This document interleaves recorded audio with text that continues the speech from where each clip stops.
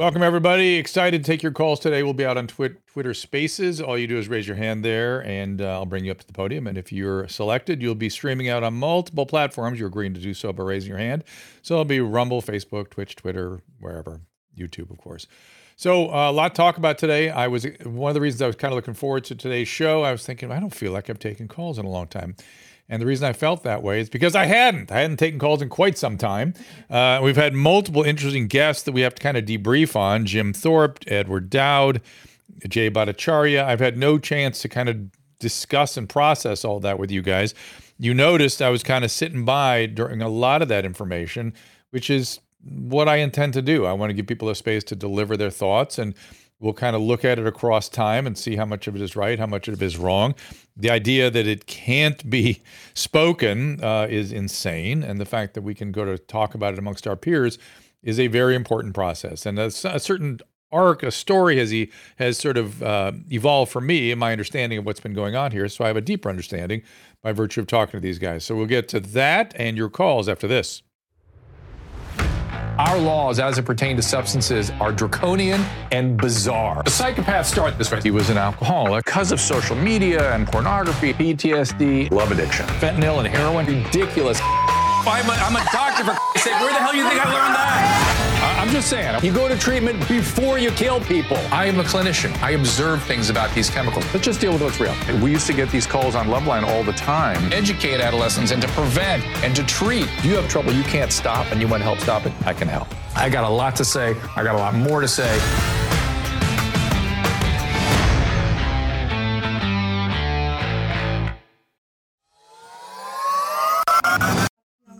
If you're struggling to lose weight, you've probably heard about weight loss medications like Wegovy or Zepbound, and you might be wondering if they're right for you. Meet PlushCare, a leading telehealth provider with doctors who are there for you day and night to partner with you in your weight loss journey. If you qualify, they can safely prescribe you medication from the comfort of your own home. To get started, visit plushcare.com/weightloss. That's plushcare.com/weightloss. plushcare.com/weightloss. And welcome today. Susan is trying to tell me something. Maybe you ought to say it right now on the mic because I couldn't hear you. What's that? Happy Yom Kippur. Oh, yes, indeed. To all Happy our Yom Jewish Kippur, friends. and hope you'll be able to break the fast this evening. And I don't know what we are all, what we have done to have taken the burden that we have over the last couple of years, but it must have been something. So hopefully by expunging your sins, things will be better going forward. Can you put your mic more in front of your face and not sideways? Like that? Is that better? Yeah, so it's not right. Yeah, there you go. All right, there you go. So I want to start with describing a phenomenal video by John Campbell that somebody was tweeting, and it was hysterical. Of course, John Campbell is the nurse, PhD, who helped. He did what I thought I was doing during the depths of COVID, which was just trying to make sense of the data as it came in.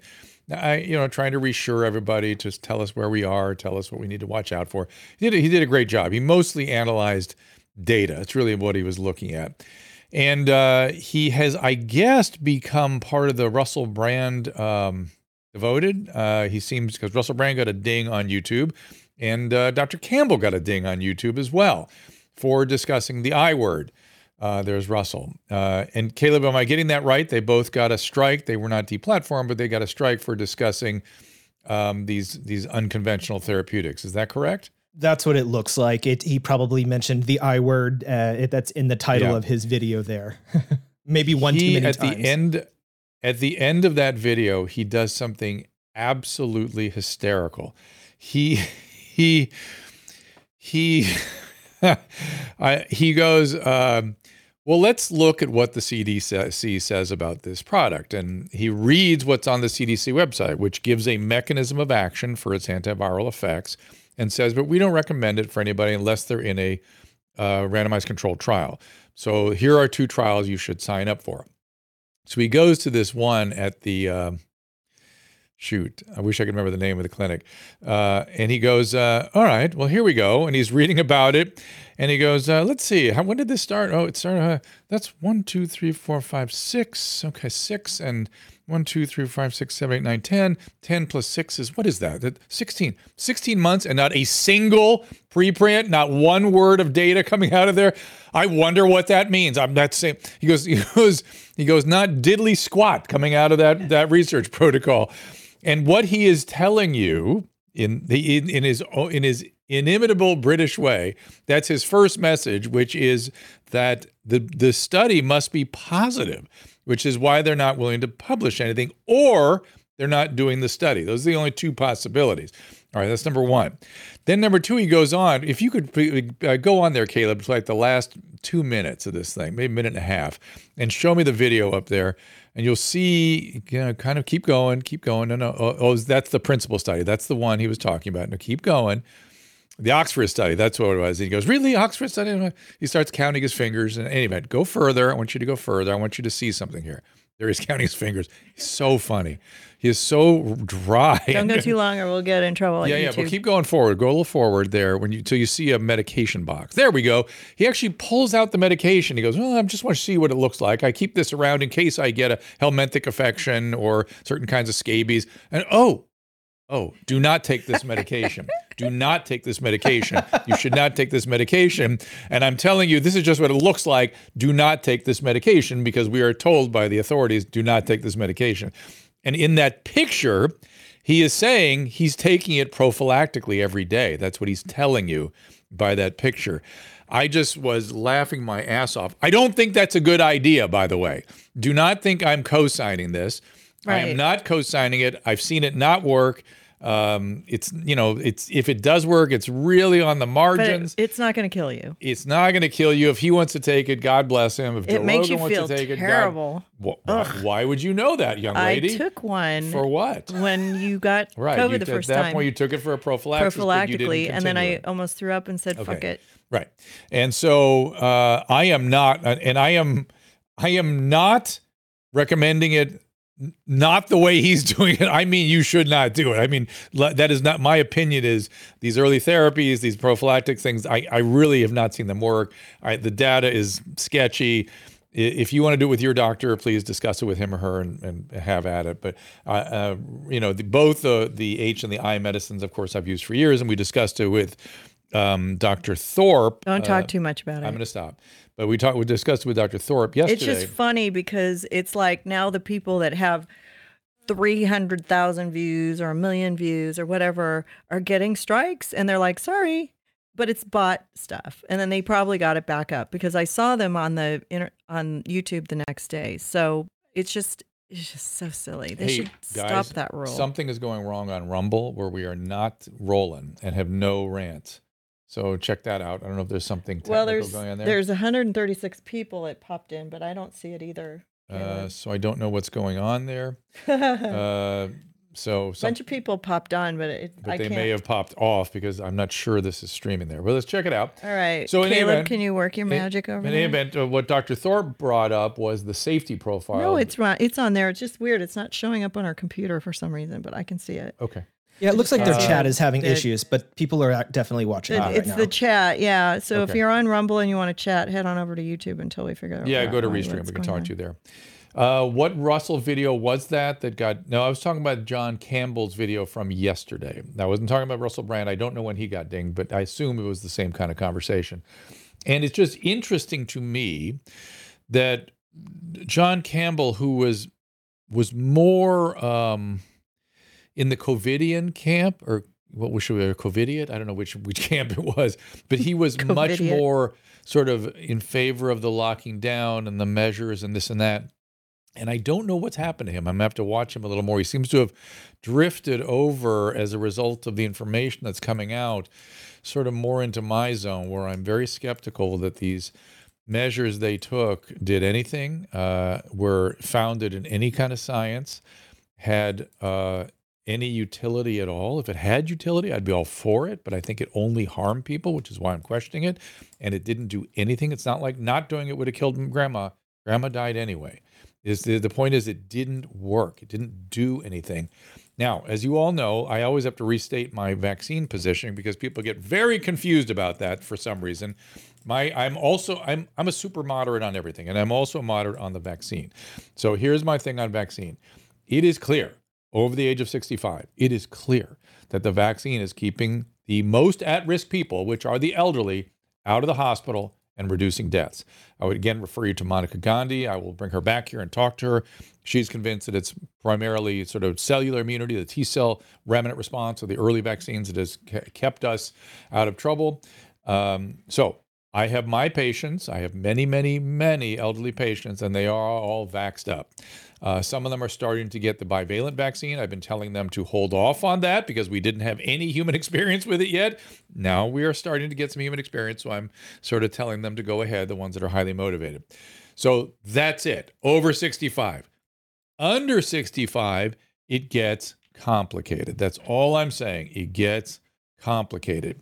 And in my opinion, there was some data just out that I think Vinay Prasad just tweeted about. I'm going to read it to you. It was some myocarditis data. And the sort of take on it was, see, there's nothing here. And I was like, oh my God, there's a lot here, which is that with a 2-dose and a booster, the risk of myocarditis let me get the right, in the sort of 16 to 20, really the teenagers, 16 to 17-year-old, 1, 2, 3 up, is roughly 188 per million. Okay, so that is committing nearly 200 young males, healthy young males, to I cannot emphasize how serious myocarditis is. Now, it's turning out to be reversible, and it's looking like it's going to be okay. But this is a group of people who will not get sick from COVID getting sick from the vaccine. That's my concern. Now, if you can show me data that they are more likely to have serious long-term consequences from COVID per million cases, on the range of 200 per million cases, but the reality is it's like way, way downstream. So let me actually look it up. Let's say deaths. I feel like Dr. Campbell now. Deaths. That's what he does per million. Late, we'll just say adolescents. And by the way, I was looking at a very narrow age group. Tom Segar still can't catch COVID. He said he got sick this week. Nope. Negative for COVID. Hey, you know what? You should, if you have a sore throat and you test your nose when you have COVID, it won't show up. But if you test your I throat, cannot vouch for that. It worked for me and Paulina both. I cannot vouch for that. And I was I was surprised because I took the COVID test in my nose and I had a sore throat. All right. So deaths per million. So anyways, try your throat if you have a sore throat. Deaths involving coronavirus 2019. But I hope you don't have it, Tom. We still can't see the chat on Rumble. It's weird. It's playing, but it's just not showing us your comments. And I feel bad because we really love your comments on Rumble. But if you want to go over to YouTube and give us your comments there for the day, it's youtube.com/Dr. Drew. Also, we're going to take super chat questions if you guys want to do that. We're also on Twitter and we don't see the comments on Twitter, but we see them on Twitch as well. All right, we're going to try to get age group data. It's really hard to get it. Jesus Christ, it should not be this hard to get. Okay, Drew, let's take calls. All right, we'll take some calls. But anyway, I also want to sort of You got to do this in advance. Okay, I just want to re-discuss a little bit about Dr. Dowd. I'm not Dr. Dowd. He's not a doctor, and that's the whole point. People are taking issue with that, and that is true. And these are all opinions. These are not things you should take to the bank. And same thing with Dr. Thorpe. Obviously, that is an outlying opinion. It's weird to me that the NHS, the National Healthcare Service at Britain, on one page is recommending against the vaccine, on another page recommending for it. The Royal Academy of Obstetrics is recommending for it.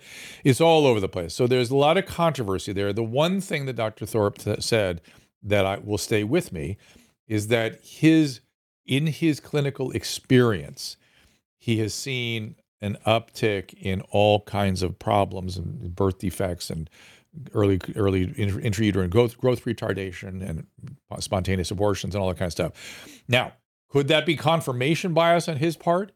Absolutely. Absolutely it could. But we are trained as physicians to really tune into our clinical experience. So I put a lot of, as you noticed when I talked to him about that, I put a lot of weight on that. I believe thoroughly in doctors' impressions. So, but again, he's one clinician. He's not a group of clinicians. And off we go. And as far as Ed Dowd goes, we'll see how that data bears out. We'll see how the data bears out. And then finally, Dr. Bhattacharya, whom you know I am a great fan of. I do not understand why people take issue with him. I saw Dr. Gorski taking, it wasn't just him. No, it was Dr. Pan, who's the author of AB 2098, who is a pediatrician, who is the one that authored this Bumqua bill to make it essentially encumbering of a physician's license if he or she gives anything other than the standard of care advice when somebody asks anything about COVID. Now, the standard of care with COVID has been changing all the time, so it's a very hard thing for us to understand exactly what that is. But Dr. Pan said some things that I hope he did not mean about Jay Bhattacharya, saying that our board exams somehow are meaningless. That does not sound like Jay to me. And I hope it's not you, sir, Dr. Pan, that are saying that. Our board exams, as I believe you would agree, are highly meaningful at what separates the wheat from the chaff. It's what protects the public. If we pass specialty boards, I have 2 sets of boards I've passed more than once, and that is what establishes you as an expert. It's those boards, not our license. Our license is part of what protects the public, but it's actually those board exams. So, any event. That's just a bit of advice. If you're looking for a doctor, always make sure they are board certified. That's how you can sort of make certain that you're seeing somebody who's of a certain quality. All right, I'm going to take some calls right now. I appreciate you guys calling in. We're on Twitter Spaces. I'm watching you on Restream. I will try. Della saying Dr. Prasad was funny the other day, said he got a notice where he was eligible for the new bivalent. He wondered if he was going to be the 9th mouse. That is very funny. Let's say Mr. Biden say the pandemic is over. There was a very hysterical. There was a very yes. Add Caleb. I got it. It was my mistake. Also, Caleb's gonna keep track of any super chats that come through. Okay, great, and I'll happily answer those super chats. I don't think we can see it on the Restream, right? And by the way, get your flu shots, everybody. Susan, I brought flu shots home. Woohoo. I brought them home, Can't so we wait. can, as you know, you've paid for them, so thank you for that. I did. I appreciate it. I brought 3 of them home. I paid for the flu shots for all his patients. I don't think we get that money back, do we? Yes, you do. Oh, we do? Yes, you do. I don't know that we have to use all of it to make sure we get it back. Oh, God. All right, so let me get some calls here from you guys. Let's see what's going on here. Your podcasts paid for it. Somebody Genucel paid for your flu shots in your office. Yes, that's true. See, Susie Q is a speaker. She can just, what's going on there, Susie? Hi, can you hear me? We do. Okay, good. I kind of got off track because I have multiple sclerosis and, my mind takes in all this information and I forgot the original question I was going to ask you. But I wanted to throw this at you. I have no family except a son and a sister-in-law and 2 nephews. I've lost everybody in the last 12 years. I've came very close to death. I've had pulmonary embolisms. I've been in and out of the hospital. Right. And so a couple questions. Do you know what kind of MS do you have? You're like secondary progressive. What do you have? No, I'm secondary progressive, which they now a new thing. I'm at the end, which I cannot. There's no more medicine for me to take. I've taken every injection. Everything. And you just mentioned a whole bunch of family members and then said no one's around. Have all those people died? Yes. Okay. And from what? Well, my brother died of pancreatitis. Okay. So all different things. How can we help today? What's going on? Well, my main thing is I'm seeing a psychiatrist. I'm trying to get over the grief. The few people that I do have are, basically cut me out of their lives. And they think that MS is BS and I just want attention. And Do you no, have just a do you have a psychiatric diagnosis? I have a few. Okay. Is there I'd anything? rather. So you I'm guessing you have something on the personality spectrum, and that's what people are sort of frustrated with, right? And then when you get Well- MS, then they start blaming that. That's the the worst thing in the world is when people get medical problems and people want to blame it on psychiatric symptoms or psychiatric pathology. That's just the worst thing in the world. So Well, they don't believe in psychiatrists. yeah.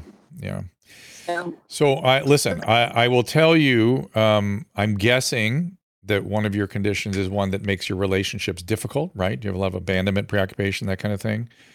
Is that true? Which has to do with my MS. I And understand. They I understand. Yeah. You came for advice, so I'm just Right. You're asking me not to out your psychiatric diagnosis, which I do not want to do, but I do also want to kind of understand what's going on. So the key is the two key things that will help you to manage your grief and to deal with your disability and to be regulated emotionally. This is a lot, as you know, Susie. So it is dialectical behavioral therapy will help you so in your relationships and with some of your emotions. And then the grief has to be processed with other people. And as people are pushing you away because of their fear of the psychiatric stuff, if you do the DBT, that should settle. But it's really essentially impossible to do grief work by yourself. You need people that are there, who are present, who know what it's like to go through this, who are attuned to you, and who are there on your behalf. Thank you, Susie. I've got to keep going. I've got a lot of requests up here, so I'm going to try to get to them all. So let's see what we can get here. Scrap the Planet. That should be interesting. Scrap the Planet. Go ahead there.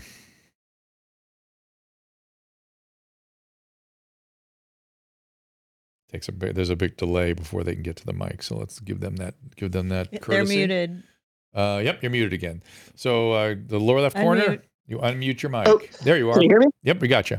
Hey, sorry about that. Drew, I just want to say what a great privilege it is to talk to you, and I want to thank you for your objectivity through the pandemic. And, you were talking about myocarditis and that sort of thing, and that was one of my great apprehensions with the possibility of getting the vaccine. Yeah, how old are you? I'm 33. You're a guy. The good news is you're a little older than when people are really getting that. But there's this. I just want you to know the things that I worry about and think about. Right. If you were like my son, one of my sons got vaccinated, one didn't. Okay, and it depends on your level of motivation and comfort. You should be making that decision for yourself with a medical caretaker. In your age group, I'm worried about this excess death data. Until that is explained, I'm going to worry about that. And they're not seemingly explaining it. They're sort of pushing it away or pretending it's not there, and it's clearly there. And, what is it? Just explain what it is. If it's not the vaccine, great. Then what is it? And that's all I'm looking for right now. So then I could tell you don't have to worry about it. You can get that vaccine, or you can always get Novavax if you want it, and you can get, hopefully one day, Covaxin. So one thing that I really want to mention is my apprehension comes because I've had Lyme disease multiple times since I was about 10 years old. Yes. Where do you live? Do you live in Lyme, Connecticut? No. I grew up in New Jersey, but I live in Philadelphia now. Wow, multiple but times. I have had it half a dozen times. Oh my God, that is insane. You must hiking or something. Yeah, you hike a lot? I do. I'm an outdoorsman. Whoa, man. I've noticed on LymeDisease.org that something like 30% of Lyme sufferers saw a resurgence of their Lyme disease after taking the vaccine. Well, there's a lot of that kind of stuff flying around. I've not seen that substantiated. The whole autoimmune thing, I don't know yet. Again, we just don't know yet. That may end up being the most frustrating thing in the world is that they're not doing the due diligence. It feels like they're not doing the studying that will help answer all that, which I can't. I don't. It seems irresponsible. It drives me nuts, man. It's mystifying. If I was a conspiracy theorist, I would say it's purposeful, but I'm not. I'm not either, and it's weird. It gets weird though. I got to tell you, it gets so weird. But that's sort of why I'm talking to all these people that were were the object of the cancellation and stuff. Seems if I get information that helps me understand what's happening, and it has. It's really helped me kind of put the pieces of the puzzle together. And, that's why I have to say, I'm sure you hear it all the time, but my respect for you and Susan and your whole team has only grown through the pandemic because you've just stayed objective. And, you helped me realize that I'm not insane. No, you're not. I'm just trying to look out for my health. You're not insane. Thanks for including us. Yeah, for including Susan. And Caleb's worked very hard on this. For 10 years with Lyme disease. I just don't want to set myself back just so that I can get a vaccine. You know, I get it. I totally get it. I just want to be careful. I completely get it. Thank you for the kind words. Remember, thank our little goal at the beginning was all we see are the negative ones. Our little goal at the beginning of this whole thing, I was just thinking about today, how long we've been doing this, was just to make sense of things for people, to kind of calm everybody down and try to be sensible. Somebody, by the way, is just saying, SheHP is saying Dr. Campbell recently visited Africa. Maybe that's why his H medicine is punched out there. But that's not usually a medication. That's not malaria medication. You're taking malaria medication when you go down. Not that. The H medication is designed for people that are refugees from certain parts of Africa. They're required to take that medicine if they come back into this country, but it's not just routinely prescribed down there. Let me look at you guys. Please refer to the NCBI articles about Morgellons to confirm. To confirm what, my friend? Sorry. Let me see what else is going on. Restream. Take calls, no super chats. Keep moving. All right. I will keep going. Let's get Joseph up here.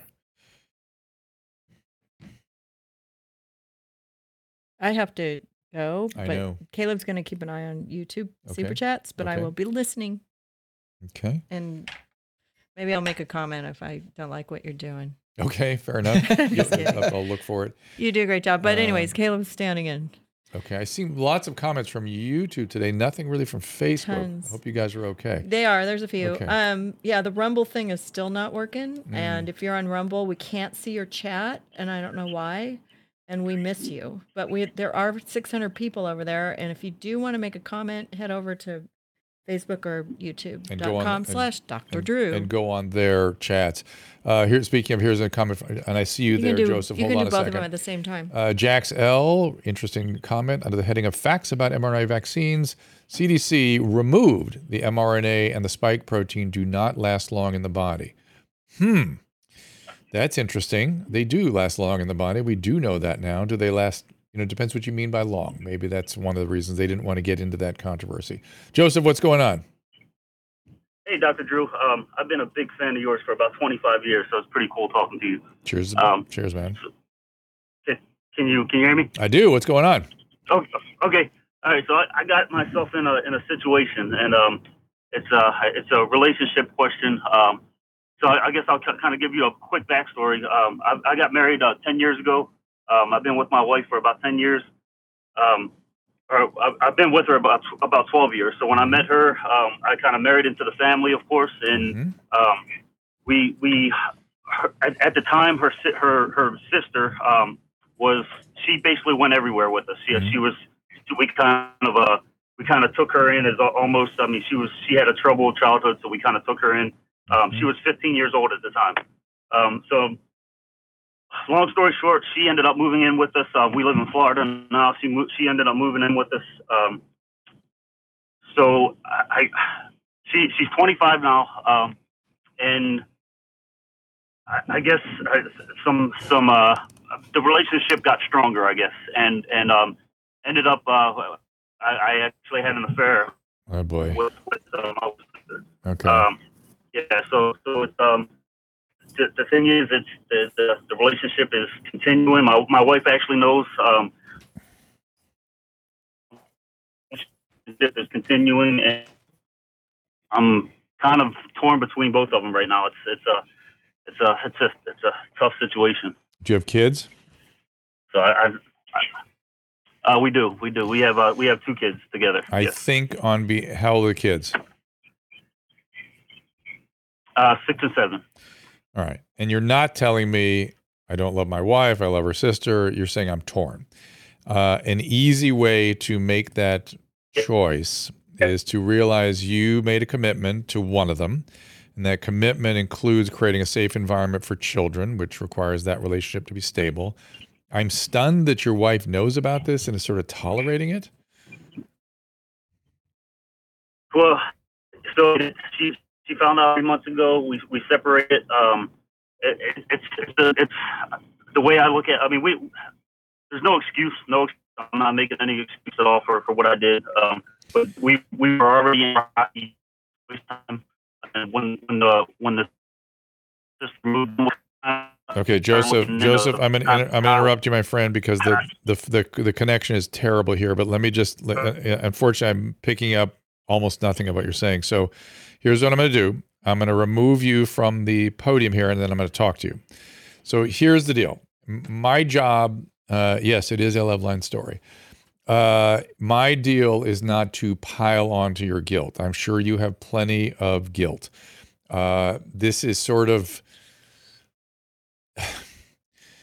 this is not okay, right? I think you and your wife need to get into a room with a therapist, anybody qualified for some couples therapy, and really decide, can this work or not? One of the first orders of business is to decide, could this be restored or not? And do we both want to make an effort to do so?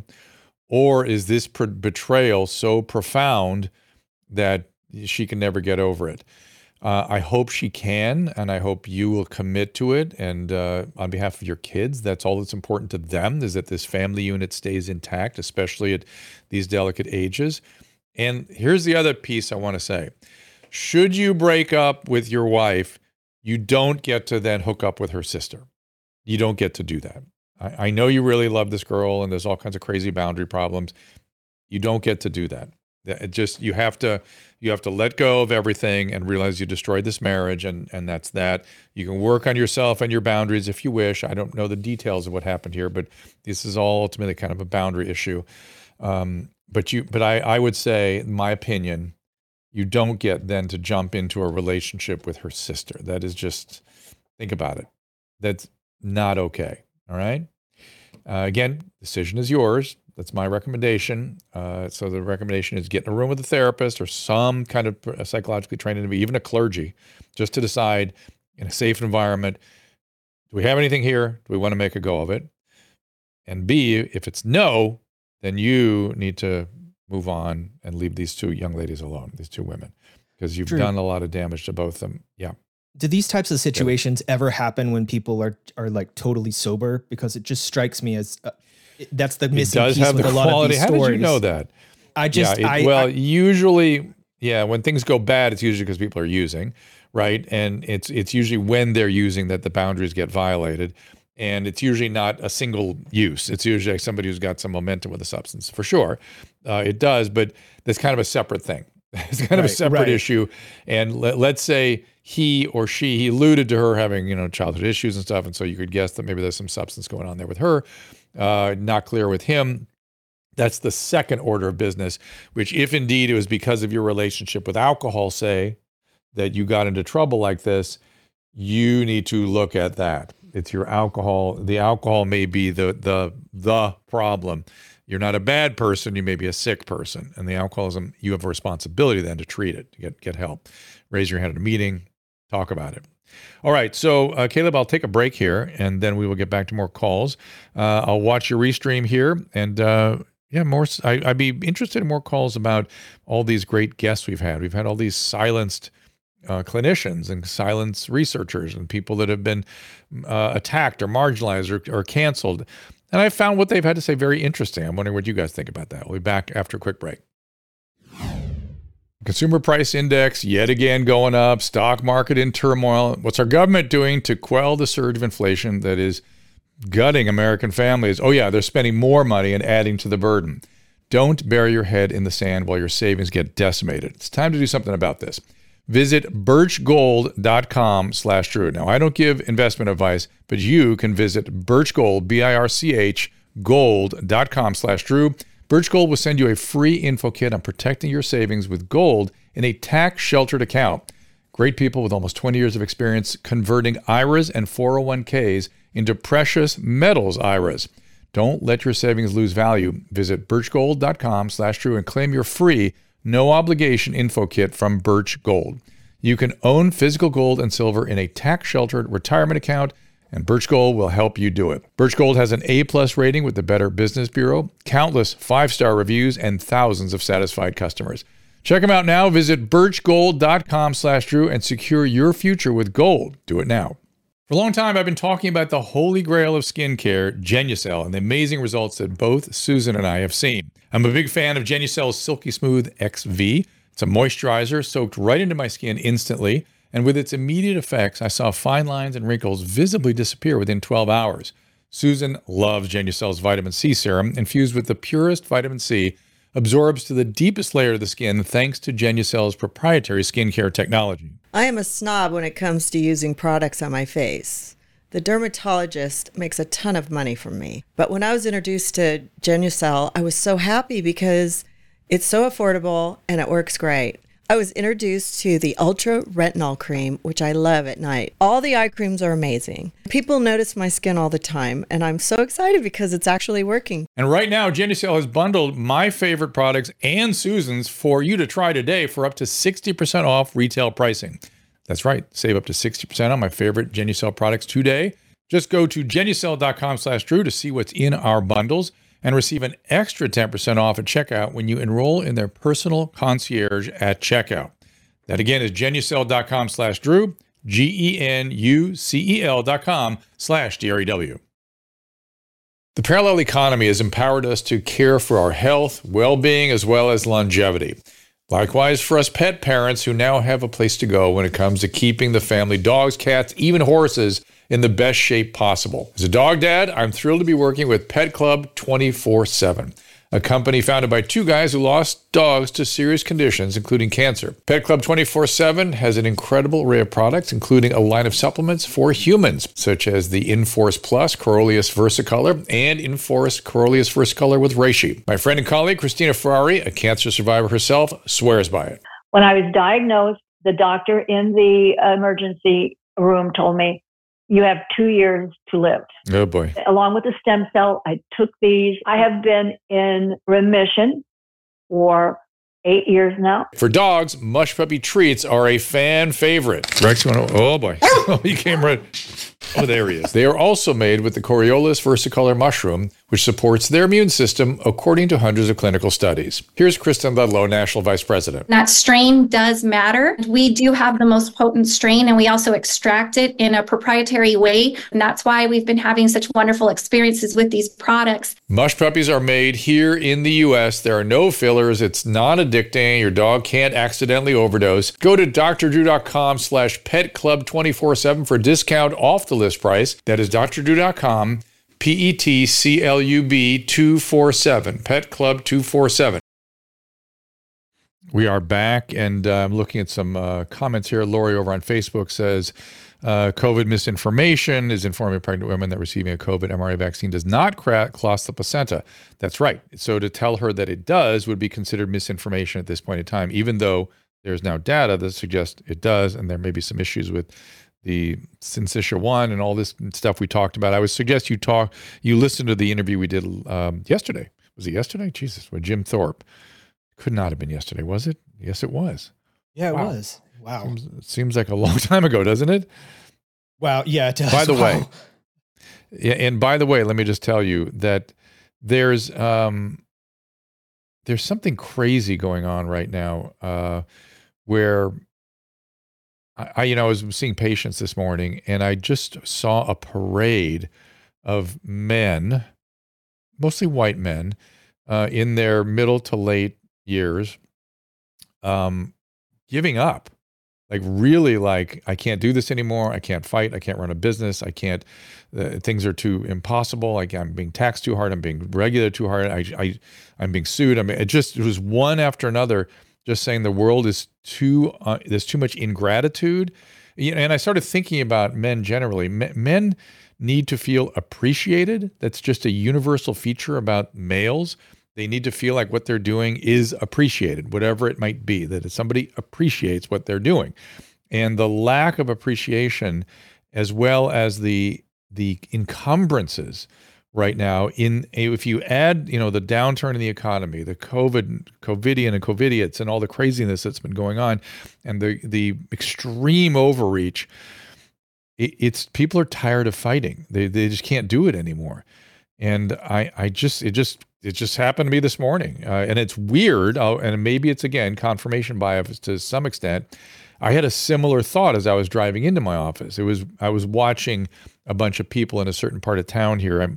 My office is in an area where people wear masks outdoors all the time, and they're clearly signaling. They clearly are. They're either so overcome with anxiety by what the government has done to them, or they are signaling their group participation. In either case, it's insane, and it's hard for me to watch. I'm not saying that a mask is an insane proposition. If you have concerns, and particularly if you have chronic medical illnesses, you're advanced age, and you're indoors with no ventilation in a place that you want to stay safe and you want to use an N95 mask, good on you. But if you are walking around outside with a surgical mask on, that has zero rationality to it. And I mean zero. I started thinking about the data on outdoor transmission in any outdoor space. I can only think of 2 cases out of how many billions of COVID cases do we have now? So come on now. Yeah, Aaron is saying they're wearing a mask outside or while driving alone. I've seen that one too. But I can at least believe that driving alone is you forgot, right? Maybe you forgot. I tell myself that anyway. And a nice theme says Drew is trying to say he's anti-mask now. No, I have been pro-sanity the whole time, and I did not. There was 2 major studies that showed the masks had no utility, particularly the surgical masks. There were some refinement studies that showed that a well-fitting N95 may protect an individual, but doesn't protect anybody from that individual.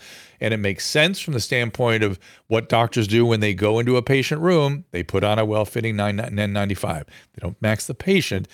Sometimes in certain conditions, like if they are a what do they call it with TB, with tuberculosis, where they aerosolize. If they're aerosolizers, which is only less than 20% of TB patients, they might be putting a mask on for a couple of days until they've taken some antibiotics, and then they would take it off. But they might wear it. We might wear it around those patients for a bit longer. So that makes sense if you want to protect yourself. You are not protecting somebody else, and you are doing nothing in the outdoor space. So let's just talk about we're just trying to get the facts down. Just trying to get the data right. And masking children, again, I would refer you all to Vinay Prasad, who just chronicles this data over and over and over again, has no utility. And there's a growing body of evidence that is hurting children. This is not good. Let me bring Jennifer up, see what Jennifer's got to say. Jennifer's just dropping in here. Let's see what her... And you got to unmute, Jennifer, like everybody. As soon as you come up, go ahead and unmute the mic in the lower left-hand corner. And let's hear what you got. What's up? Hello there. Hey there. I am a longtime fan. Like, I listen to you on the radio like all the time. Back in the day. I think you are absolutely incredible. That's very cool. Always loved catching your broadcast. You saved my marriage for 20 years when it was doomed in 2. Oh, good for you. Glad you hung in. It lasted 20 years before we divorced. Okay. It was the best decision I ever made to get rid of him. Mm-hmm. I have fallen back in love, and it's a peculiar case you might want to know about. All right, I'm ready. That seems to be our theme for the day. So go ahead. I'm on this. I hope it's not your sister's husband, because that's just what we heard about. But go ahead. You know what? They should just have a dirty 3-way and get it over with. No, it's not going to go. That would not. That would inflame everything. That would fix it instantly. No, it never doesn't. I wish it did. I wish it did, but it doesn't. Let me tell you from experience. My situation might be more clarity to this. Okay. Where I'm coming from. All right. Okay, I'm on this thing called Discord. It's a social media site. Okay. And I can talk to anyone from anywhere around the world. Okay, Discord. So, hang on a second. Caleb, can you enlighten me? Yeah, it's a chat app. It's usually used by gamers, but it's kind of expanded into having different communities. And I've been working on setting up one for your fans as well at some point. Oh, okay. All right, interesting. Wonderful. We'd love to have you. Okay, so what's up? All right. I ran in to a set of men that are so gaily in love with each other. Mm-hmm. And they kind of adopted me as their MILF. Okay. So we have a three-way situation going on. All three of us want to get married to each other. Okay. But the problem is one of them's on the other side of the world from me. One of them is. How do they maintain their relationship if they're so far apart? We are on Discord 16 hours a day spending time together. Oh boy. I have no other life other than Discord and sleep. How did the two of them get going? Have they been in the same? It is a master and kitten situation. No, but listen. My kitten really loves his master. I get it. Have they ever been in the same place together? Is it all been? They're both virgins. How old are they? Younger, 18 and 24. Okay, so let's just talk about their relationship for a second. Yes. These online relationships, they often don't go well, right? We've been at it for 3 years. I know. Loving each other 16 hours a day. No, I'm not talking about your part yet. I'm talking about their part still. And I understand they've been at it for a while, but many times the longer, the worse. Because it's so built up into such a fantasy that is detached from the reality of a day in and day out relationship. And are these people, they haven't asked you for any money or anything, have they? No, they're completely self-sufficient. Okay. As a matter of fact, they've bought me gifts. Okay. So I worry about their relationship, which is fine. People can do whatever they want to do. That's my concern, is the fantasy that is sort of infused into these online relationships. I think the best way to deal with these things always is to get into the same space together as quickly as possible. Yes, that's our intention. All right. So what's the question? I'm trying to find a way to get them here as soon can happen. All right. What's the question? All right. My question is, with me being a mother figure, a wife figure, a daughter figure, everything to these boys. What do we do to get them to me? That's a question I cannot answer, but you need to do it as soon as possible. Your job, though, it's not okay to have a dual relationship with somebody. In other words, it's very unhealthy to be their mom and their lover, their sister and their accountant, whatever it is. Dual relationships tend to be problematic. So you're going to have to sort of consolidate how they see you. And again, that's going to be done in person into whatever the relationship actually is, whatever the intimacy is. And these other sorts of needs that they have that they're projecting onto you, you have to be very careful with those. You can be a caretaker, but you can't be their mom. You know what I mean? You're not their mom. You have to stay in reality. And there's so much fantasy built into what you guys have created here. It worries me. It worries me. Not that I'm saying you can't have fantasy in a relationship. I'm not saying that. I'm saying that this is all built on fantasy, and you have to get the reality piece going here. And I will tell you that just having a person and another person into an intimate relationship, there are armies of professionals trying to keep them okay. You add a third person in there and it gets extra super intense and crazy and difficult. Not saying you can't do it. It's up to you. But I'm just saying, that's why I was worried about the two of them at first, and then throwing you into the mix, it gets pretty crazy here. Let's bring another guest up. This is Alvera. Am I getting this right? Alvarez. Alvarez? Hi, doctor. Hey, what's Can happening? you hear me? Yes. Hey. I recently had a cardiac ablation, probably 4 days ago now, and I'm recovering well, doing okay. My question is, it was due to PVCs, premature ventricular contractions, and my cardiologist said that she has seen a dramatic increase in this over the last year, this procedure that she does for several patients. Yep. And she says that the that correlation she has made has been to the Moderna vaccine. Okay. I don't know anything about it. I'm kind of wondering what your thoughts are on it. So second, we've done multiple shows on this, right? Trying to sort this out. There was some data just tweeted by Vinay Prasad about this very issue. I am hearing this. Whoop, you still there? Yeah, I'm still here. I am hearing exactly what you're describing from many different sources. The question is, are we going to be able to connect it with the vaccine or not? And is it due to some intrinsic muscle disorder that we need to be worried about? So I'm a little surprised that they did an ablation just for PVCs. Were you in what's called bigeminy? Were you having them like 40 times a minute? I was having them pretty consistently throughout the day, and it caused a lot of problems in my life, and my quality of life. I was in a lot of discomfort, and I lost work because of it as well. So because it made you anxious, or because it made you lightheaded, or what were the symptoms? Yeah, both actually. Yeah, Okay. very anxious and lightheaded, Okay. and I even passed out a couple times. Okay, passing out, no bueno. But wow, I do have a few people, a lot of people that have out of the blue having these kinds of problems. I've seen a lot of it. I'm not ready to say it is the vaccine, but if the cardiologists are saying there's more of it, then you got to wonder about it. You also got to wonder if it's COVID too. But PVCs, so again, premature ventricular contractions are totally benign. I'm certain they gave you a beta blocker or something to try to stop it, and it probably didn't work. And right. And then they have to go in there and they have to map out where those extra weird beats are coming from, and they burn that area of the heart so it doesn't create this abnormal electricity any longer. And post-inflammation is what can cause it. So we know that the spike protein is causing inflammation in the heart, so it makes some sense, right? It makes some sense. So, and you're not alone. We're hearing a lot of this. And the great news is the electrophysiologists are so good these days that should be the end of it for you. I'm sorry to go through all that.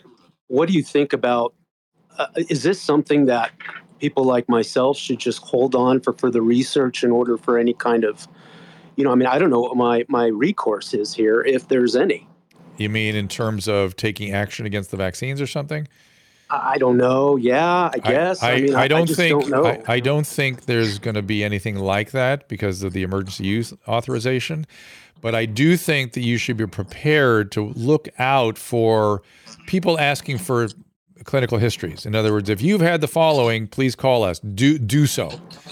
Help us collect the data. Okay. Oh, okay. So I want to jump on those. Any type of. Yeah. Okay. Anywhere you see well, thank you so much. But here's the deal: you're going to be fine. You're going to be fine. I'm always shocked when they treat PVCs aggressively. There's a weird new idea in cardiology that if you have too many PVCs, it will cause a muscle dysfunction, like a muscle disorder, which is why they're a little more aggressive these days. She basically said that my heart would give out, so to speak. Yeah, that's what I'm not sure that how common that really is with PVCs, because I've been, back in my day, we didn't treat PVCs. We just let them kind of go away on their own, and they usually did, or we put you on a beta blocker, and that was it. I didn't see a lot of long-term consequence from it, although I'm sure it happens occasionally. And why not take that away completely since we have ablation? So I'm glad you did it. Okay? Okay. All right. Thank you so much. MyTube Super Chat. Any thoughts on meditation for mental health? 100%. You can follow Dan Siegel. He has a lot of stuff on mindfulness. He's sort of my go-to expert on this stuff. There's a bit of a problem with mindfulness generally that people don't talk about, which is that 20% of people get worse on it. Now, friends of mine that are meditating specialists will always say, well, that's just a phase they go through. They'll eventually get through it and get better. I'm just reporting the data, such as it is. You can also try sort of guided meditation or hypnosis. Also very good. It's all very good for, amongst other things, anxiety and OCD type symptomatology, but the mood and motivation, all these things also can be helpful as well. Mindfulness becomes rumination, maybe. All right. Is this the guy you were talking about, Drew? That's Dan Siegel. Yeah. Okay, good. I'll put it on the website. He is really actually one of my heroes, and you cannot go wrong with him. Let's get Stephanie up here, see what she's interested in talking about. Any procedure that causes scar tissue can initially have a weaker area near scar tissue that can re-strengthen over time. Just take it easy with slow cardio. Aaron, I don't know that that's true. That's maybe true of skeletal muscle. You sure that's true of cardiac muscle? If you're a cardiologist, let me know and I will take your word for it. Stephanie, unmute there and let's hear your question. Yes, I have a question. I've been going through this for a while, and I know I am 53, and I had I'm divorced, and I had a younger boyfriend, and I'm on birth control, and I find myself I went for 2 months where I had a very small period, and I don't have that. I have extremely large periods where I have to wear a period cup and all right. So I want to make sure I'm hearing you. You were on the birth control pill for how many years? Oh God, like many years. A couple years. Right. Yeah, many years. Many years. Okay, and so now now you're off and you're having heavy bleeding. No, what happened was I had sex with my boyfriend, and he's like, yeah, you're on the birth control. We don't have to worry about getting pregnant. And suddenly I'm having like pregnancy issues, but I'm like, I'm also quit having my period too. And the doctors, I take pregnancy tests and they come up negative. No, you're not pregnant. And you're not pregnant. And they're saying I'm not pregnant. Yeah. And it's now going on where my stomach is growing. Okay. Have you had an ultrasound to see what's going on there? No, no, they refused to do that. I didn't get no help. Well, that absolutely, that's not okay. That needs to happen. This could be many, many, many different things. But some of them are serious. Some of them are not. But you need a diagnosis. So any postmenopausal bleeding, any heavy bleeding later in life, that's kind of serious. You got to make sure it's not uterine cancer, ovarian cancer, this kind of stuff. Well, I've always had a heavy period throughout my life, so it kind of surprised me. It just like after my boyfriend's like, you haven't had a period in like forever, and I go, yeah, I know, and I'm getting no help. Right. It can be a lot of things, but you need. Where did you go to get care? I mean, that's ridiculous that they haven't done. I live in Nevada. I live in a place called Pahrump. It's an hour and a half from Vegas. Call my friend Heidi. She'll know where you should go. Heidi. Oh shoot, I can't remember Heidi's last name. She lives there with you. You're gonna Heidi. Heidi Madam. The Madam. Yeah. What's her name? Heidi Fleiss. Heidi Fleiss. She lives right there with you. Yeah, I know. I'm to that point. Ugh. I got. Oh, you're doing fine. You give me at least solace in knowing that. I have like a month and a half to go, and I have movement and stuff. When I sleep, my friend said, "Hey, your stomach's moving like a pregnant woman's stomach." I'm like, "Oh, shiza! Oh no, well, no!" But see, that's easy to rule out, right? You test that. Go test that at the grocery store or whatever. But here's the deal: it is there. There's you have to get this evaluated. This can be anything from nothing to endometrial cancer to endometrial, there's all kinds of endometrial pathologies that can be eroding into the lining of your uterus. There can be growths and polyps. There can be, obviously ovarian cancers and things. A lot of different things can be associated with this. So do get it checked out. This is Nadine. Let's see what Nadine is interested in. Get her up here. Rumble is undergoing a massive attack. Wow. What kind of attack is that, Caleb? It's a denial of service attack. I'm not actually sure who's doing it. This happens a lot to websites, especially when they get into the public eye. So they're trying to mitigate it apparently, but that's probably why the chat isn't working right now on Rumble. Well, congratulations, Rumble. You've made it. You're there. You're important. When people can start attacking you or maybe it's governments or whatever. So we'll see. Nadine, you have to unmute and we'll see what's going on there. Good afternoon, Dr. Drew. Nadine from Saskatchewan here. I don't know if you remember me. I hop on here quite a bit. Okay. I do remember some Saskatchewan calls, so go ahead. Husband's a physician? Oh, yes. I do remember you. Yes. Go right ahead. I was wondering if you have seen or if your College of Physicians and Surgeons are doing the same thing in where you are at. I believe you're in California. They have their own can of worms. However, Ontario College of Physicians was giving directions to doctors. I tweeted about it. I saw that. I remember that. Yes, I saw it. Yeah. So they're basically saying if you're against the vaccine or anxious about getting it, they're recommending that they drug or prescribe drugs or refer to psychiatry. Yes. What are your thoughts on that? And do you think things like that completely destroys public trust into our healthcare institutions. Of course. This whole thing has been a complete catastrophe, mostly for public health. To be fair, they've been the ones that have really been overreaching. But it's really coming into focus that we will look at this the way, say, we look at the opioid epidemic now, or the tobacco, use, and the way tobacco was endorsed by the medical profession. I mean, there's so many examples of this over the years, and what you just told me really reminds me of the end of the opioid pandemic, when they really started getting ridiculous. Remember when pain was the fifth vital sign? Pain controls what the patient says it is. You don't need a doctor. You just need the patient to pick with the pharmacist what medicine he or she needs. It was killing patients at a rate that was unbelievable. And when the medical societies got involved with it, that's when, it still went on for a couple of years after that, to be fair. It really wasn't until somebody took aggressive actions to reverse it. And that was mostly in this country. By the end of the opioid pandemic, we were prescribing 90% of the Vicodin on the planet Earth. And the pain people, which would be much like your medical society referring people to a psychiatrist for vaccine hesitancy, the pain people felt absolutely self-righteous and that they were completely in the right, and this was God's work they were doing. And I'm sure that the people that are overreaching in your medical societies have the exact same attitude about this. The idea that they're using psychiatry, I just can't even believe that. What exactly would the psychiatric pathology be? Anxiety disorder?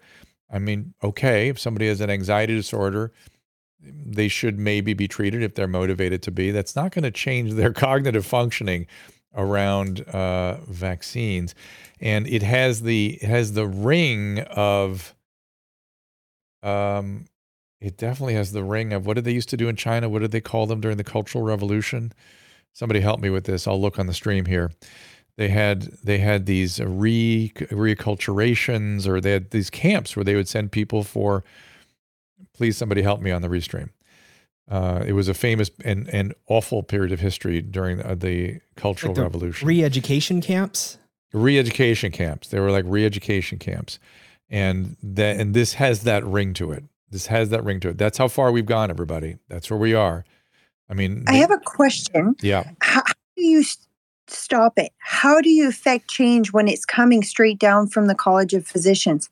How do we as patients, as the public, hold them accountable and say enough's enough and get change? Do you know? I wish I knew an answer. My little, sort of attempt is just helping people get access to information that they're having trouble getting access to and trying to help process it with them. That's my little role at present. I don't know what else we do. I suspect in this country, it's going to be the courts. That's what did it. It was the actual Department of Justice that stopped the pandemic in our country. I'm guessing the courts are going to have some role in this at some point, though I would hope the legislatures would get involved, because at some point they have to solve the excesses that are granted to the public health departments or public health bureaucracies. It's excessive, and it needs to be curtailed, or at least it needs to have a process to it. It's completely out of control, and this is a great example of that. It breaks my heart, because one of my proudest achievements is a fellowship at the American College of Physicians. I'm also a fellow at the American Board of Addiction Medicine, but somehow that ACP one really is deeply meaningful for me. Thankfully, they have not gone wild like that, the way the local authorities have in Saskatchewan. But that's really, it kind of hurts me. I'm sure your husband is broken up about it, right? Well, it wasn't in our province yet. I'm actually going to be digging into our province and see exactly what they're putting out. Like he's seen many things come through email. I remember once there was a group chat with doctors that my husband was a part of, and it was when mask exemptions were being a thing. And I remember the doctors saying, "I'm not giving out any mask exemption. If they have issues with masks, I'll prescribe them whatever drugs necessary." And I keep thinking, I have severe vasovagal syncope that puts me in a wheelchair sometimes. So any heat causes me to faint. So I have a mask exemption, but I would be the kind of people, if I went to see a doctor, that they would do everything they possibly can to make me think I'm insane, that this is in my head. And some have tried that prior to this, but it's clearly a physiological thing. Yeah. Who wants to be in a wheelchair? I know, but you know what's really interesting to me, and you're Canadian, and the excesses up there, to any of you who are not around the world, we're pretty aware of in America, the excesses that have been going on up there.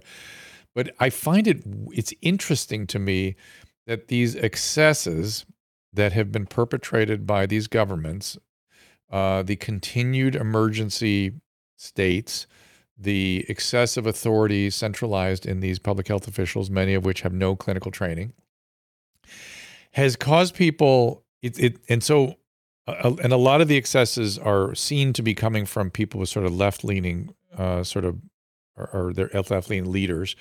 And it's interesting to me that instead of there seems to be that people are running to the other side of the boat, but they're not going to the right.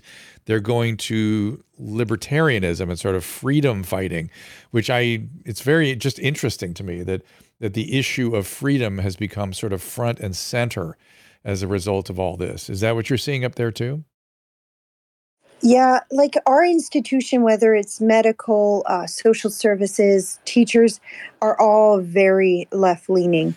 All small business owners. I get it. We're watching you guys, and we can see it. But again, as opposed to a swell they go libertarian of a conservative movement, it seems like what's on people's mind, and I don't even know if it's a political movement yet. I just hear a lot of it is talks about freedom and freedom fighting, and we need. I just hear it. I hear it a lot. And I'm just making note of it. It's just interesting to me that that's where people are going. I don't know that it's obvious that you predict that. Thanks, Nadine. I got to try to get some more calls up here if I can. Appreciate it very much. Kayvon has been very patiently waiting here. I'll try to get him in here. Kayvon, what's going on? I'll let you get up here and give you a chance. Again, there's a little delay here. And on the restream, what do you guys think about that? What do you think of that observation? Am I seeing something true there? Or that it's just so interesting that that this topic of freedom is. I'm actually interviewing Michael Malice tomorrow. I don't know when that's going to go up on the Dr. Drew podcast. Oh. I didn't know you. No. Oh, okay. I thought you were going to be on his show. Okay, that's going to be very interesting. Yeah. Well, I could be on his show. He would probably like that, but he's flying out from Austin to do the interview, and because I asked for him because I heard him on Lex. What's Lex's last name? Friedman. Lex Friedman's show, and I instinctively, I don't want to use too strong a language. I don't like the idea of gosh, my brain, we're getting late in the game here. Anarchy. I don't like anarchism. I don't like it at all. I don't like the people that have espoused anarchism. I'm really very against it. And I was listening to Michael Malice on Lex Friedman's show, and I thought, I agree with everything he says. Maybe it's not what I thought it was. I got to get him in and question him. He's got some really interesting ideas, really interesting thoughts. Do you follow his show, Caleb? No, I'm just familiar with him from seeing him on live streams, and especially that very large live stream that I always refer to from, I believe it was much earlier this year, or late last year, with Tim Pool and Joe Rogan and all of the Alex people Jones. were kind of Alex. Yeah. Well, yeah, Alex Jones. I was gonna. Yeah. He had a weird. Tim Pool had a weird group on. Yeah, I know he was. It was pretty much the most amazing live stream I've ever seen, because just sitting there for probably 20, 30 minutes with all of these people there. The most viewers I'd ever seen for a live event. And also I could just have counted at least $20,000 in super chats popping up just in that little space of time I was watching. So some very dedicated people. Do you want there. Malice? Do you want Mike on this stream? We can get him, no problem. Sure. Yeah. I think Lex I'll talk is about also tomorrow. For sure.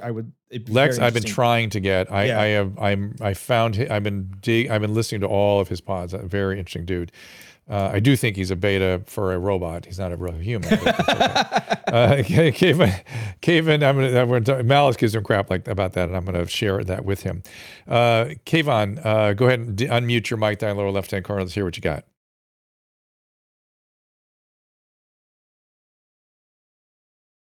We can only go so long waiting for you, my friend. I can put you back in the audience. It's just there's a microphone in the lower left-hand corner. And you can... While they're figuring that out, do you want to answer this one? Because I think it's interesting. This person had posted about tramadol. Okay. Hospital nurses are telling patients and family members that tramadol is not addictive. Read the prescribing information. Yes, tramadol is a weak opiate, much like kratom.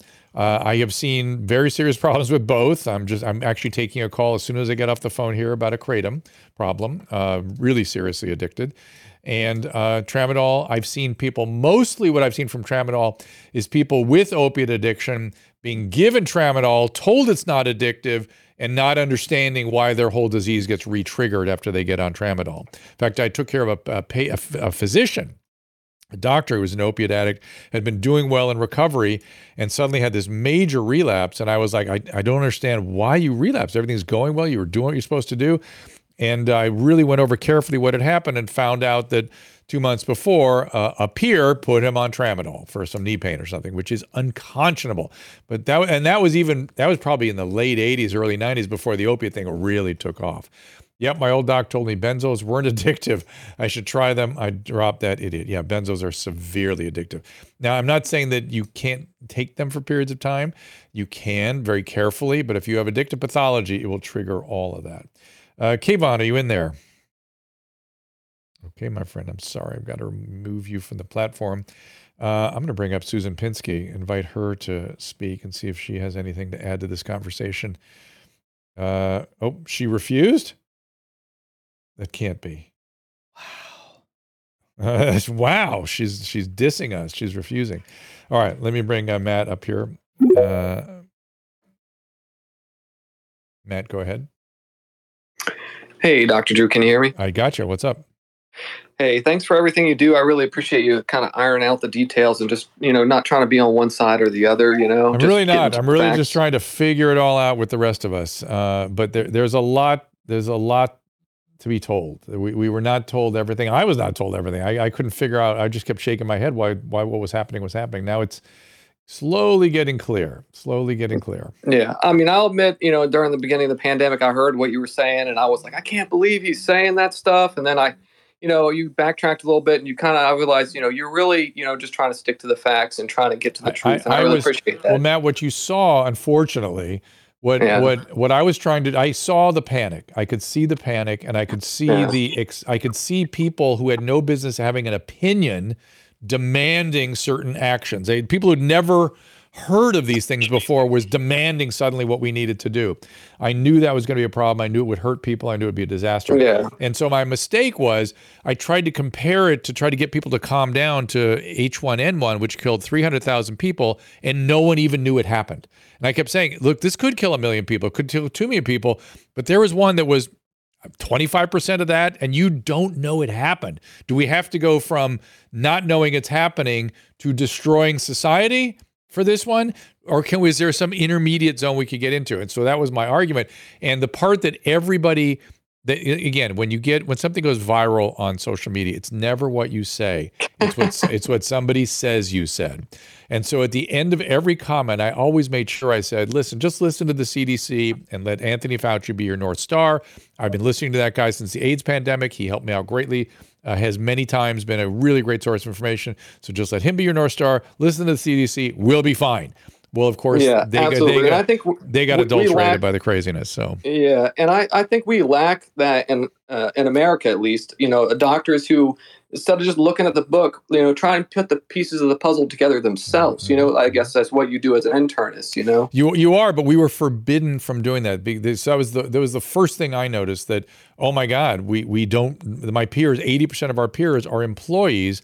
And they've stopped doing that. They've started taking direction from on high and following pathways and all these ridiculous sort of they become bureaucrats.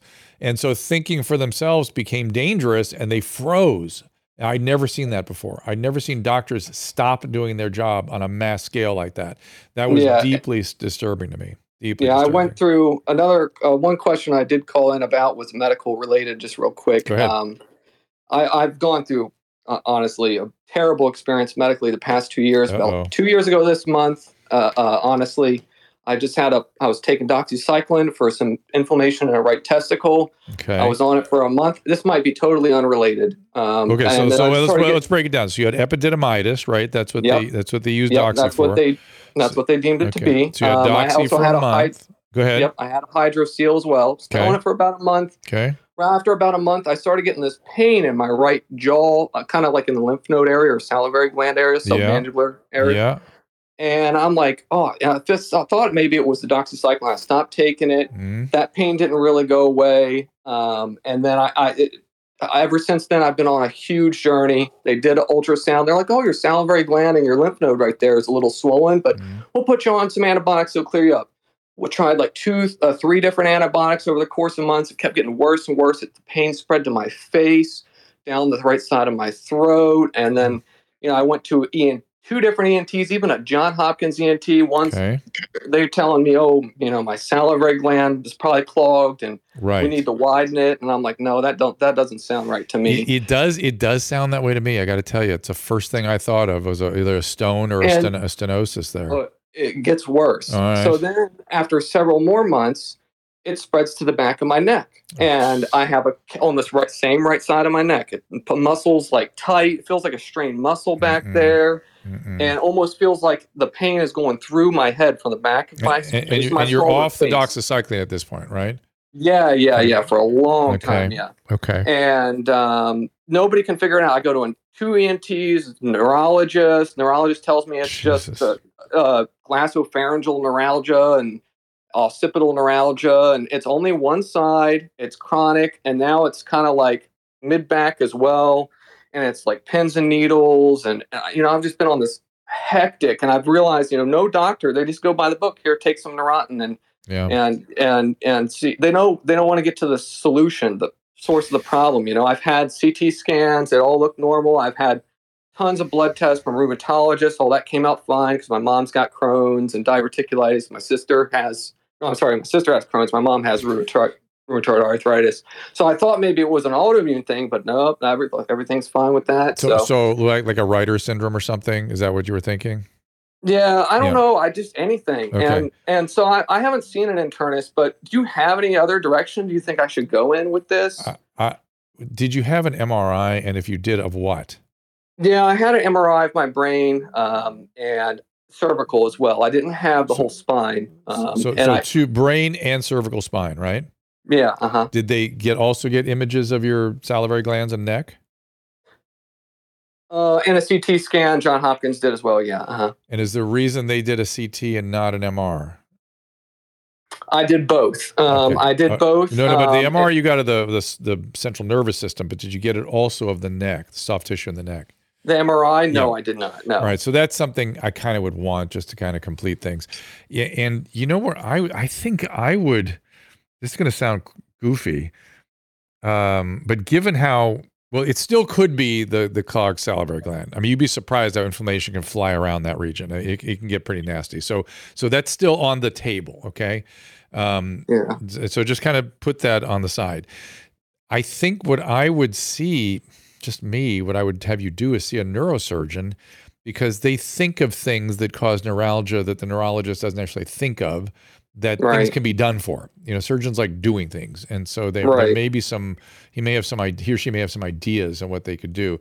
So there's sort of 3 ideas that you can kind of pursue any way you wish. And in whatever order you wish. One is to make sure that there's a soft tissue MR of the neck, so that all that is imaged. That you see a neurosurgeon who's willing to sit and listen, who's willing to think about things, which is really, that's what you're complaining about. You're really not complaining about doctors getting to the source. You're complaining that they don't listen carefully and really think about things. And I would tell you, as somebody that I taught a lot of physicians, I taught medicine, I taught psychiatry, I did a lot of teaching. That was the number one problem. They either didn't know how to think, or they couldn't prioritize the patient enough to care to think.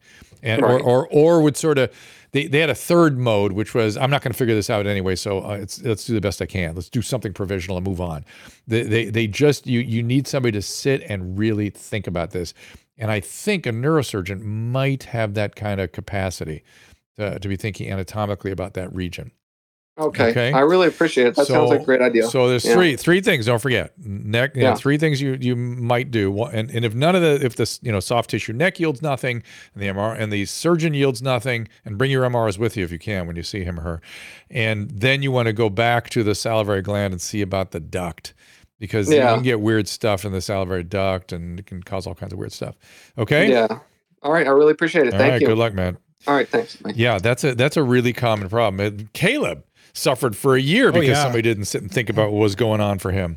And I wasn't putting that, you have to activate that brain, right? And so I knew you were around us, but I wasn't thinking that way. I just thought, okay, well, they're taking care of him, and he's it's such a getting his slow Humira process. or whatever, and Remicade. It's a slow process. Very easy to think about. If you just think about, why is this kid in bed all day? He's got Crohn's. I bet he has a psoas abscess. And by the way, can't lift his legs up. He definitely has a psoas abscess. You'd take 3 minutes. You'd figure that out. Oh my God. I was more upset than about all that. Oh yeah, when it all came out, like what was actually going on, and it's a crazy thing, because once you're on pain medication, then it's starting to disguise the actual issue that's going on. Like it's really covering it up and just letting you keep working. Well, also not covering it up, but also you're also thinking, that's it, I'm done, I'm on medication or whatever. I guess I just got to deal with this, So. All right, let me look at some of these comments here. What is going on with these people? It was with Chris. He did bizarre. not really describe he did not really describe TMJ syndrome. That really is not what he's talking about. Yep, that's right. With Chris, you are right though about the clogged salivary gland. It can cause inflammation all over the place. Opioid. Why are you getting defensive about that? What are you guys talking about? Who's Aaron Howell? I like getting talked down to. I haven't studied medicine for more than a decade. Who is Aaron Howell? Do we know? Is something going on in the stream here? Aaron Howell. Okay, I can't go any further up. Oh wait, good form of psychology medicine for reducing the symptoms of algorithmic reduction or reductionism. Playing good music. Yep. Aaron Howell, to your point. Long walks and classical music measure adequately, reasonably against antidepressant medication. So to your point that we run to medication in psychiatry, and in this country especially, more than we should. Completely agree. Not that it is sometimes required and sometimes very helpful. I'm just saying that point that there are non-medicinal ways to approach things, particularly when it's the brain. Yes, and yes. B-Man. So I'm saying the same thing. Okay, fine. You love medical mysteries, Alana. Medical mysteries they're okay, but I hate them because they often end up unsatisfying for the patient. So I don't like that. Oh my gosh, we're back on Rumble Rants. I've just come over there to see you guys. So thank you for joining us. Kubang, it's almost exclusively previously addicted people who try to use Kratom to come off, blah, blah, blah. Yes, it is people with addiction who get strung out on Kratom, not everybody. But those are the ones that tend to like it, surprisingly. And they think they're taking something that's a supplement, and they get themselves into trouble. That's usually the story. Oh, you guys. I'm not allowed to speak to your H medication and I medication facts. IED, I did talk about at the beginning today. You must have missed the opening of the today's stream. Let's see what else. I want to just give you guys a chance to react to, because the chat hasn't been working. Yogurt is good for stomach bacteria. No, it is good for colonic bacteria. Stomach doesn't really have bacteria because of the acid content. It's mostly hydrochloric acid, and bacteria don't live there, really, for the most part. Kimchi, blah, blah, blah. Okay, I think okay, there you go. So I went through you guys' stuff. I'm going to go through the restream, and then we're going to kind of wrap things up here in a minute. Caleb, any questions for you now that we're sort of winding down? Yeah. I was actually just thinking of a question that I've had on my mind recently. So wait, before you ask, I just want to hang on real quick. SheHP said, my dad had this kind of jaw pain radiating towards the ear. He was given a local cortisone shot. Yes, that's the kind of thing I'm thinking about, and that's what neurosurgeons give for neuralgias, which is one of the reasons I sent him to a neurosurgeon. But go ahead. What you been thinking about, Caleb? Go ahead. So I think this actually connects with what we were just talking about with Crohn's disease and then the pain medication and all of that. So it's also an addiction question, I guess, too. I've never had a problem with opioids before. As you'll remember, and people who followed the show will remember that they put me on some very strong Percocets for almost a year before my Crohn's disease surgeries. And then afterward, I followed the tapering directions. I was totally fine. And like immediately after that, I didn't want any, even after all that time being on Percocets. Correct. So, however, I mean, I guess that gives me the idea that I don't think I have an addiction problem with it because I haven't needed it at all. However, while I was in the hospital, they were running an IV of something called Dilaudid. I think Dilaudid. You like that? I've never felt like I need to have more of this stuff, but every time on the show, and you've said it a few times, every time you say the name Dilaudid, I feel warmer. Like I sit up a little bit straighter in my chair. I snap over and look at the screen. It's almost like my body is having these fond memories of that time, this horrible time when I was in the hospital. So it's what happened in those 10 days that changed that, where I'm not seeking it out. So here's the deal. What is it doing? Right. So it's activating. So there's a wanting system and a liking system in the brain, right? They are different regions and different distinct systems. The liking system includes a system that's, for many people, experienced as what they will call like a warm blanket, like love, like almost maternal love, like nothing they felt since at any other point in their life as deep and profound as this love-like feeling, or this. They'll have all kinds of ways of describing it. People can get that feeling without getting addicted to something. Right. So that's you. And it's so reinforcing, it's so powerfully reinforcing, which is, again, kind of a condition thing, not an addiction thing. It's so reinforcing that just bringing it up brings back that positive feeling. It's literally a conditioned response. And is it, if you were an addict, imagine, imagine if you were an addict and the wanting system was completely out of whack and you wanted it as bad as you like it, or maybe more than you like it. Imagine what that would be like now. And every day, that's all you can think about. Imagine that. And by the way, in addiction, the wanting and the liking system collude with each other. Right. So the liking system's going, yeah, I need that. The wanting system, yeah, you need it. Go get it. The wanting system jacks it up till you like it more, and so it just keeps escalating. It's really an awful disease. It's such a bizarre feeling, because I remember I had to go to the hospital that first time in like March of 2020, and then I had to go back in like 6 months later when something came back. And I remember it was when I was heading to the hospital, I was thinking, God, I wish I didn't have to go back to the hospital. But at least they're going to give me Dilaudid again. I guess there's one positive thing to this horrible thing, having to go back to the hospital. Yes. I've never wanted it after that, but I'm just like, at least I have not that, wanting, it's liking, liking a lot, liking it. And it really has a deep kind of attachment associated with it. But imagine, I have patients that, I think I tell the story because he's told it publicly. Was it Tom Arnold? Yeah, Tom told me this story that he was in a motorcycle accident. He was sober a long time and had gotten a severe accident, was lying in the street and heard the ambulance coming and thought only to himself, oh, this is going to be awesome. This is going to be fantastic. I'm going to get morphine right away. I can't wait. I can't wait. Not thinking about the condition he's in, anything else. Just this is going to be awesome.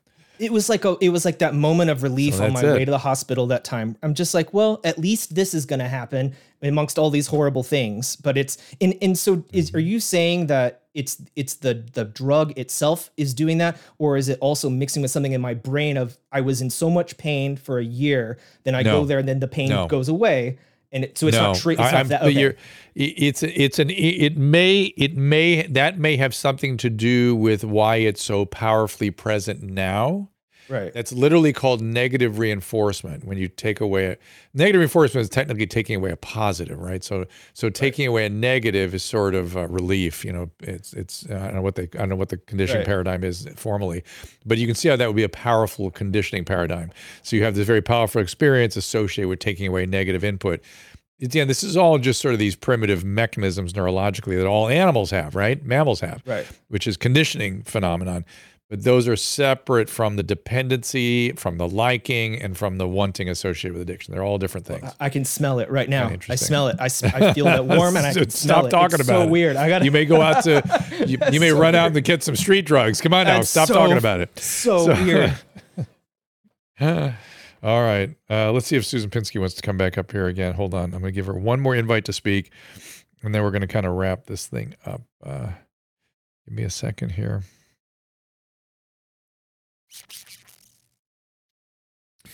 I'm going to watch your restream here, everybody. All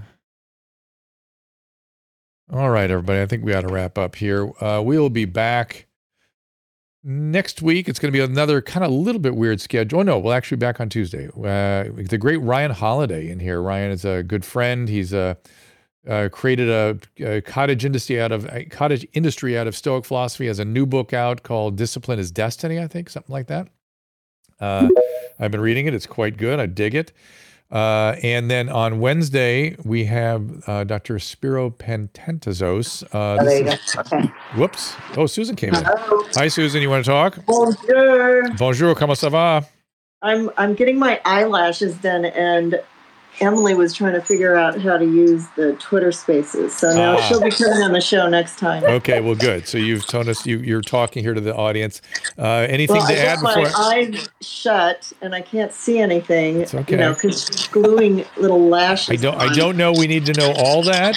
But is there anything you want to add to the conversation? Okay, before I wrap up. But I do want to talk about our Genucell packages. Okay. Since I'm getting beauty treatments right now. Okay. Go ahead. Did Caleb make a little banner of the different items that are in our packages for Genucell? Caleb, Mrs. Pinsky doing her job here all the time, producing. Go ahead. I'm gonna pull it up on the screen right now. Okay. So she's gonna do it.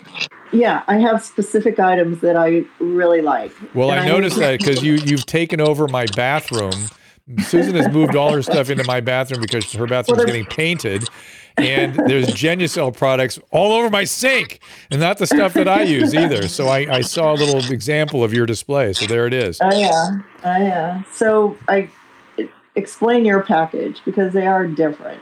Well, there's hers and there's mine. Mostly my thing is about getting the red out and getting the whatever under the eyes, the bags, and the moisture. Caleb, tell everybody what's in it's up there where they can see it. She's putting it on the stream. They can go to doctor.com, right? Is that and what they are 50% off the usual price. So you get a really good deal if you buy the package. All right. Well, thank you. I particularly like the firming serum that has vitamin C, the hyaluronic acid that has lactic acid, the retinol cream, and then the XL, and then the under eye lightening cream, and then Drew likes the. Yeah, we're looking at it. We're looking at it while you're talking about it. You like the one for the cream for redness, but what was in your package? I can't remember. Let's go up, and we can. Because I worry. I like the under eye cream and the stuff in the jar. Those are my two things. So the rest of it is the serums, and I like them. Yes, okay, Susan. Anyway, thank you. So we're going to let you go. Go to drdrew.com/Genucell. All right. And check those packages out. They're a really good deal. Okay. Thank you for stopping by. I'm gonna get. Whoop. Bye. Sorry. So I saw something here. Oh wait, here's Android Purity wants to gave us a super chat. Says any recommendations for Central MD neurosurgeon? What do you mean Central MD neurosurgeon? I'm not sure what that means. You mean like for a central part of the country or central part of the central nervous system? I'm not quite sure what you're looking for there. So please do follow up with that. Yeah. Janice says I was able to work 10-hour shifts when I was on Norco, no more pain. Yeah. Well, some people, when you go up on an opiate, it usually means that's not good.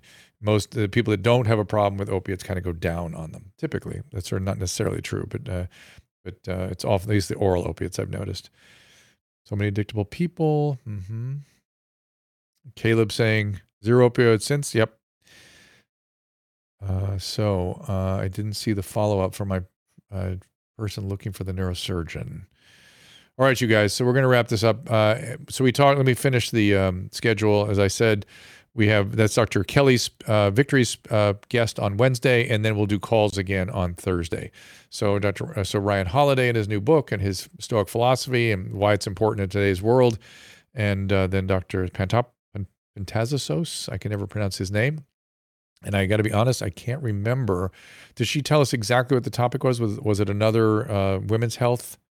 I'm not quite sure yet. I just got that note earlier. I don't remember. I remember when she brought his name up. It was it intrigued me greatly what they were talking about. So, but I don't remember exactly what it was. Okay, so thank you all for being here. And again, it is we're gonna have to travel tomorrow, so it'll be next Tuesday at 3:00. We will see you then. Ask Dr. Drew is produced by Caleb Nation and Susan Pinsky. As a reminder, the discussions here are not a substitute for medical care, diagnosis, or treatment. This show is intended for educational and informational purposes only.